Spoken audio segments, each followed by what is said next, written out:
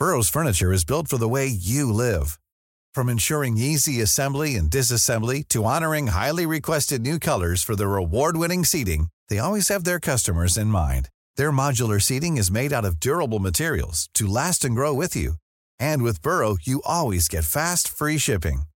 Get up to 60% off during Burrow's Memorial Day sale at burrow.com/ACAST. That's burrow.com/ACAST. burrow.com/ACAST. This Mother's Day, celebrate the extraordinary women in your life with a heartfelt gift from Blue Nile. Whether it's for your mom, a mother figure, or yourself as a mom, find that perfect piece to express your love and appreciation. Explore Blue Nile's exquisite pearls and mesmerizing gemstones that she's sure to love. Enjoy fast shipping options like guaranteed free shipping and returns. Make this Mother's Day unforgettable with a piece from Blue Nile. Right now, get up to 50% off at BlueNile.com. That's BlueNile.com. These were the oldest, ugliest, dirtiest airplanes you could ever imagine seeing. Welcome to episode 38 of The Great Fail, a podcast that examines the greatest success stories and their spectacular fails.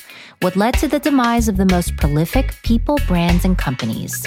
I am your host, Deborah Chen, and this week we'll be looking at Trump Shuttle.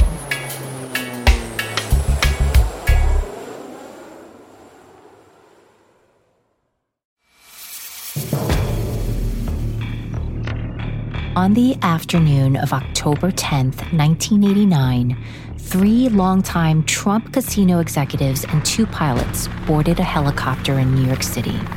They were en route to Atlantic City after promoting an upcoming, highly anticipated boxing match between junior welterweights Hector Camacho and Vinny Pazienza. 50 miles into the flight, disaster struck. The rotor stopped spinning and detached, tumbling through the air. The helicopter went into a tailspin, spiraling downward until it fell into a wooded area along the New Jersey coastline. It crashed into a median on the Garden State Parkway. There were no survivors.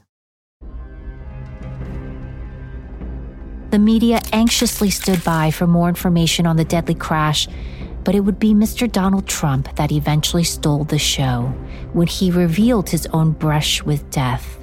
He told a reporter that he had been slated to be on that flight with his casino executives, but by sheer luck was pulled out of the chopper last minute due to another engagement.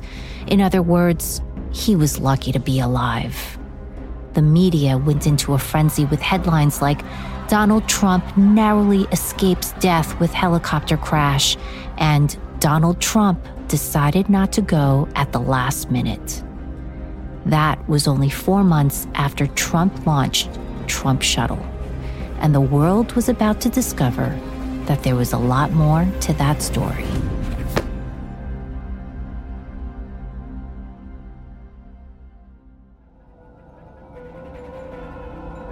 Welcome to the story of Trump Shuttle, soaring through the skies in 1989, headed into its final descent in 1992.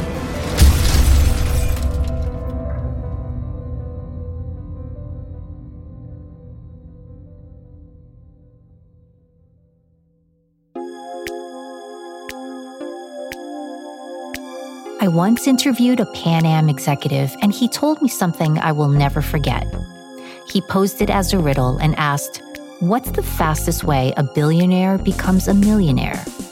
His answer, invest in an airline. Before Elon Musk, Richard Branson, and Jeff Bezos were investing in flights to outer space, the uber wealthy had their sights set a little lower, looking to own their own private jets and sometimes even their own airlines. Maybe there's something inherently sexy about seeing your logo in the clouds against an endless, undisturbed backdrop, not to mention the ability to control travel that exuded a prestige of unfettered power.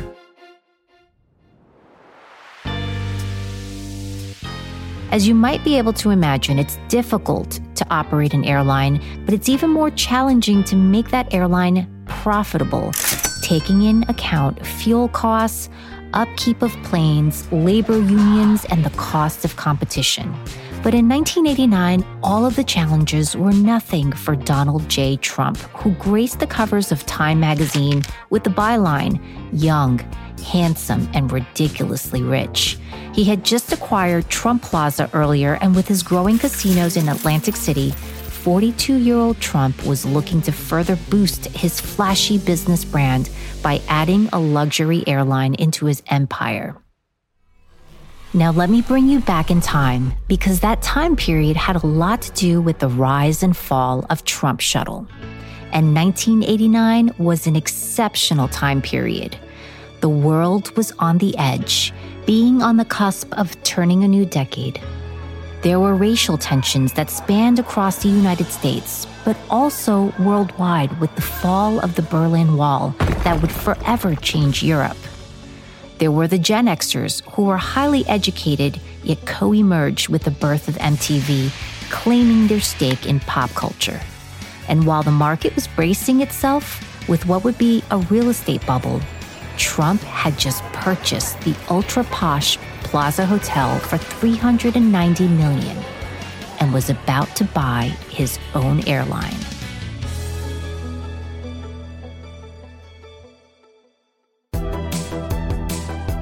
Back in the late 80s, there were only a handful of East Coast commuter airlines that were providing short-distance flights, serving the Eastern Seaboard, and one of them was Eastern Airlines. Eastern Airlines in the 1960s started a no-reservation air shuttle between New York City and both Boston and Washington, D.C. And the premise of this was, as long as you showed up before the flight left, you were guaranteed a seat. And in the days before 9/11, it was easy to do this. Security was lighter. Airlines didn't have formal reservations. There was no passenger security list that had to be screened beforehand for security reasons. This is Henry Hartvelt, principal at Atmosphere Research, and in 1989, Trump recruited Hartvelt to be his marketing director for Trump Shuttle. Eastern Airlines was acquired in 1986 by Texas Air Corporation, which owned Continental Airlines.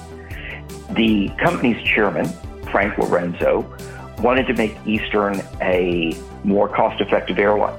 And in the process of trying to do that, he ran into a lot of trouble with with Eastern Airlines labor unions. So to make Eastern a more cost-effective airline, he decided that he would start selling off some of Eastern Airlines' assets.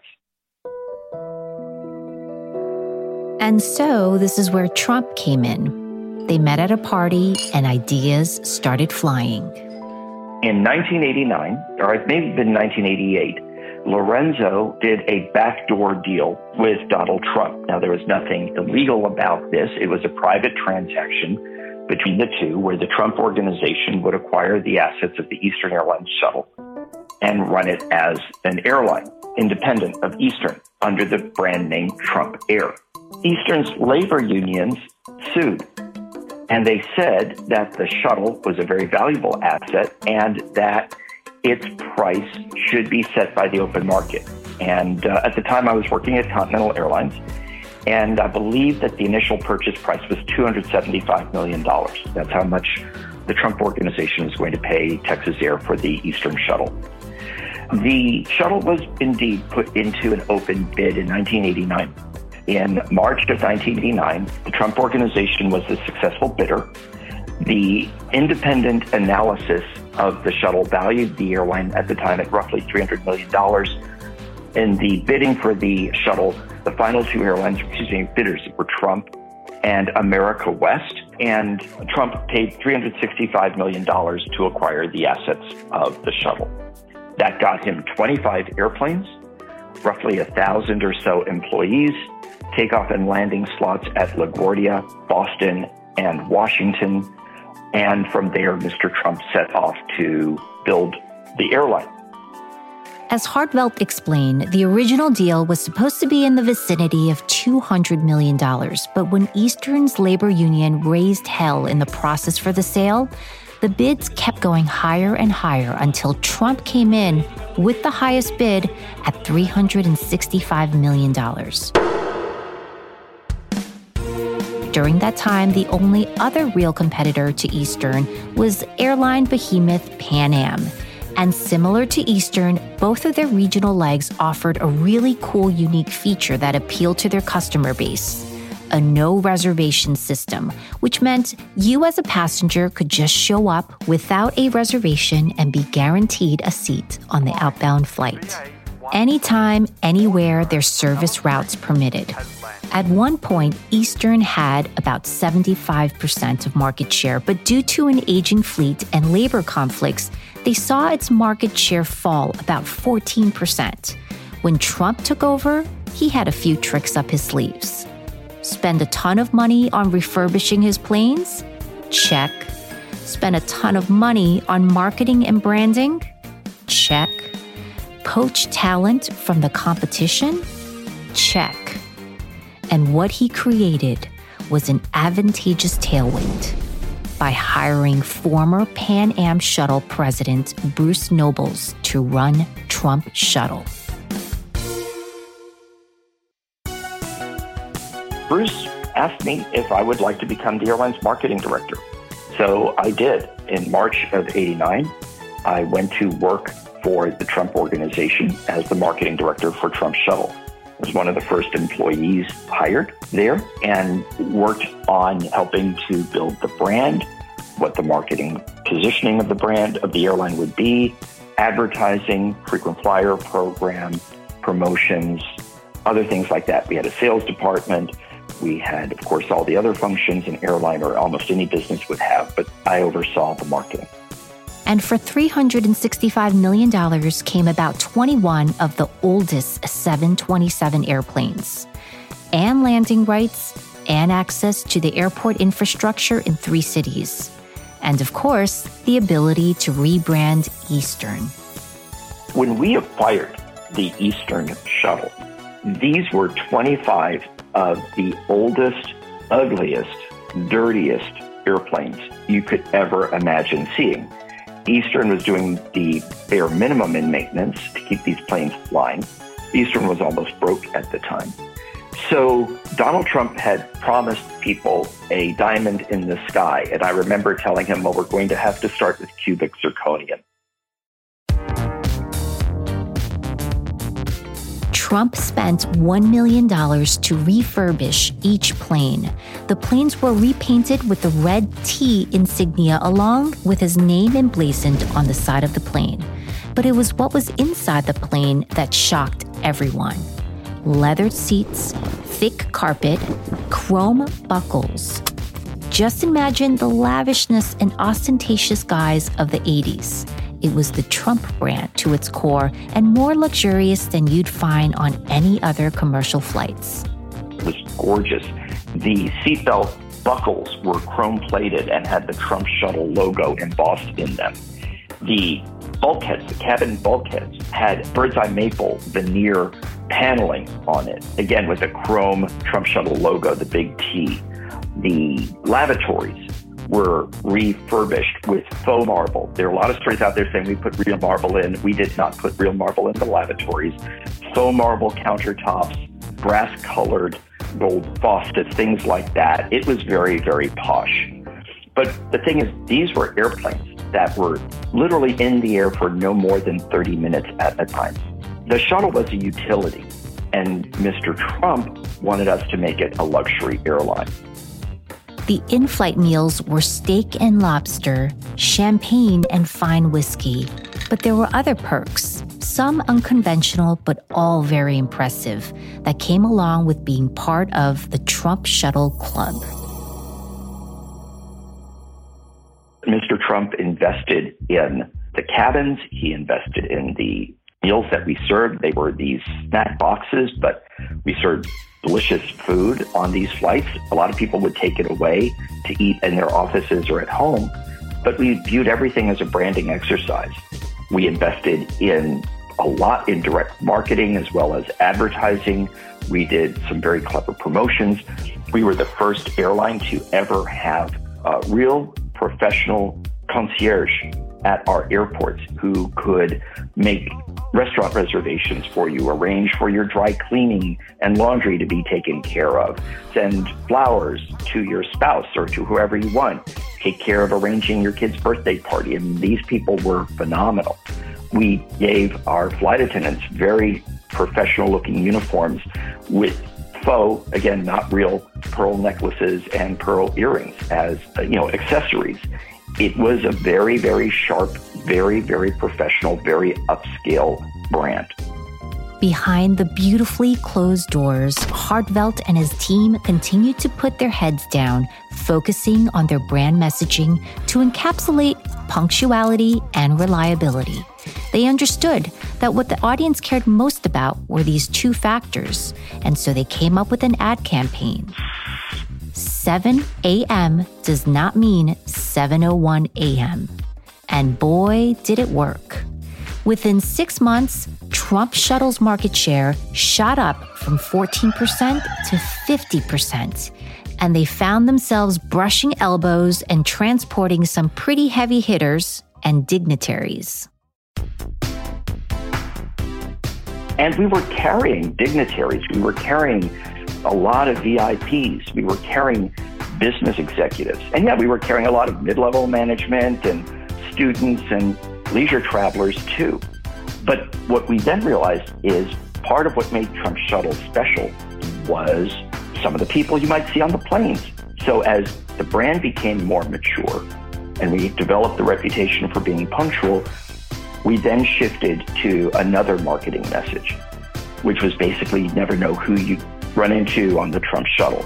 And this is where we capitalized on something unique to the Trump brand, which was the celebrity, but not Mr. Trump's celebrity.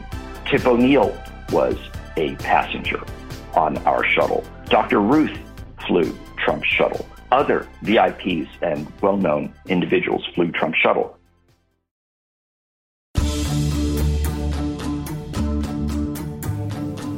Even as the team celebrated their success pulling an ailing airline out of a nosedive, no one predicted the harsh winds that would soon blow them off course and into their own early descent.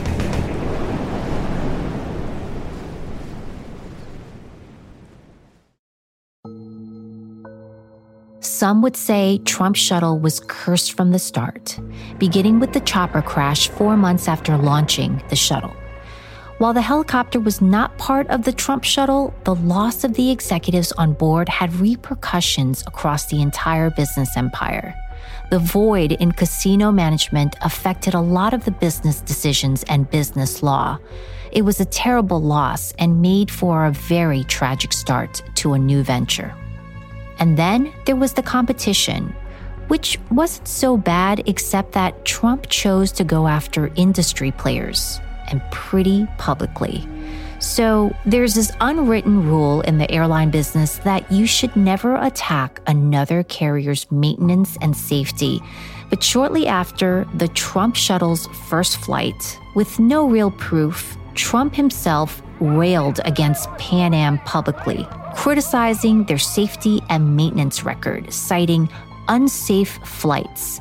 He suggested that the company was strapped for cash and couldn't spend as much to maintain their planes. Call it karma, but less than 2 months later, it was a Trump Shuttle flight that made an emergency landing in Boston, where the plane's front landing gear malfunctioned. Thankfully, no one on board was injured, but it was the harbinger of trouble to come.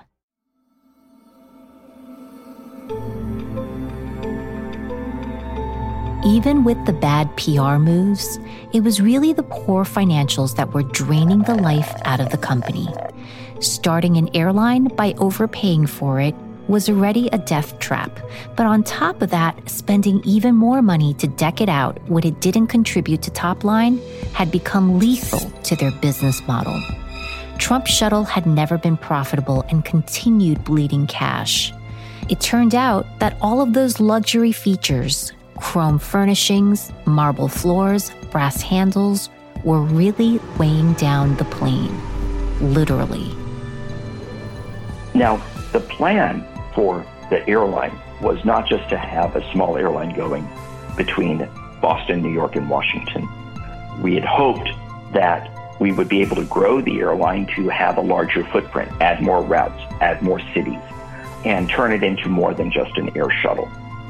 But because we weren't making money and because the Trump organization was running into other financial challenges, we weren't able to achieve that. But it was what would come next that would be the final death knell for Trump Shuttle.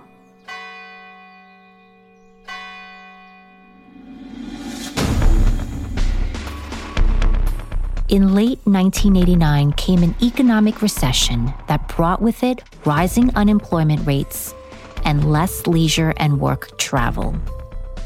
Then, in August of 1990, Iraq invaded Kuwait, and as a result, jet fuel prices doubled. In 1991, when the Gulf War hit, that affected travel all over the world, not just the Trump shuttle. It affected all airlines everywhere. Travel just dried up. And that made it more difficult for the Trump organization and the Trump shuttle to pay off its debts.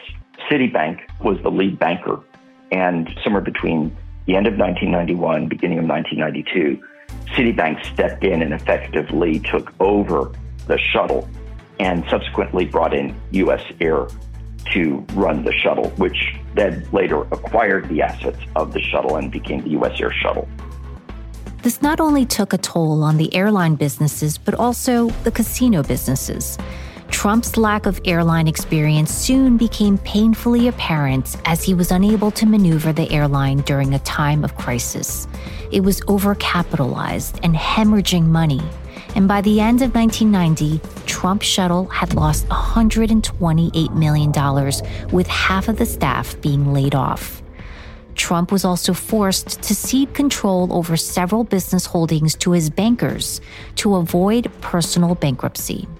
It was becoming clear that the Trump Shuttle wasn't going to emerge out of the rubble. And in 1992, its fleet of planes sat empty in their lots, never to fly the Trump logo again.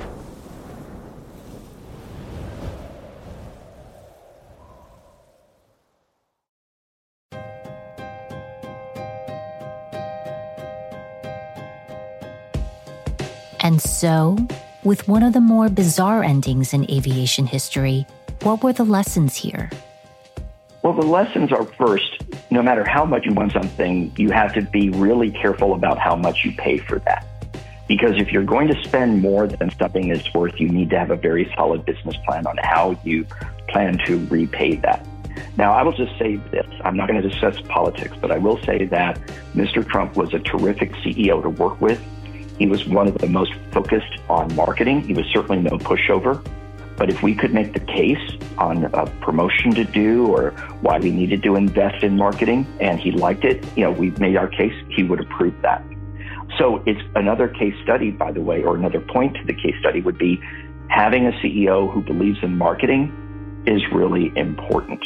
But what I would also add is you need to have flexibility to evolve your product to the marketplace. We arguably didn't need 25 airplanes, and we didn't need the airplanes that we got. We should have taken somewhere between probably 15 and 20 aircraft, and we should have used smaller airplanes to better mix and match supply and demand.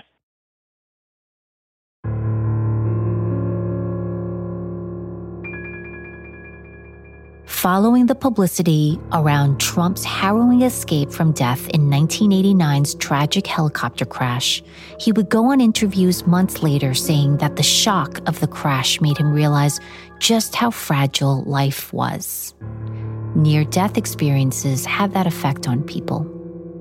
But years later, it was revealed by several eyewitness accounts, including Trump's former VP of construction, that the entire story of him originally scheduled to be on that chopper was just that, a story.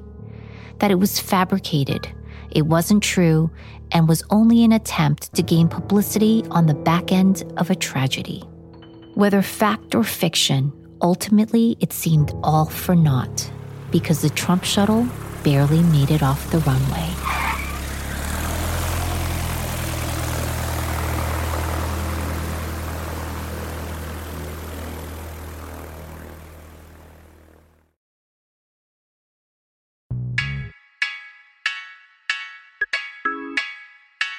Special thanks to Henry Hartfelt for his contributions to this episode and sharing his experience and insight from working at Trump Shuttle.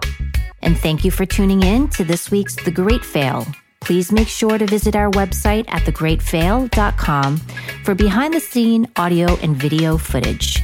If you like these episodes and want us to continue bringing you more, please subscribe to our newsletter because, well, not connecting with you would be our great fail. While you're at it, simply tell a friend about the show. That would help us out too. The research on each episode is extensive, but none of them would be possible without the tireless efforts of researchers, writers, and reporters. They are all credited on thegreatfail.com under our show notes. Lastly, you can connect with us on Facebook, Twitter, and Instagram at The Great Fail Pod. And please subscribe, rate, review this podcast on iTunes to show your support. We'll be back in 2 weeks with a brand new episode.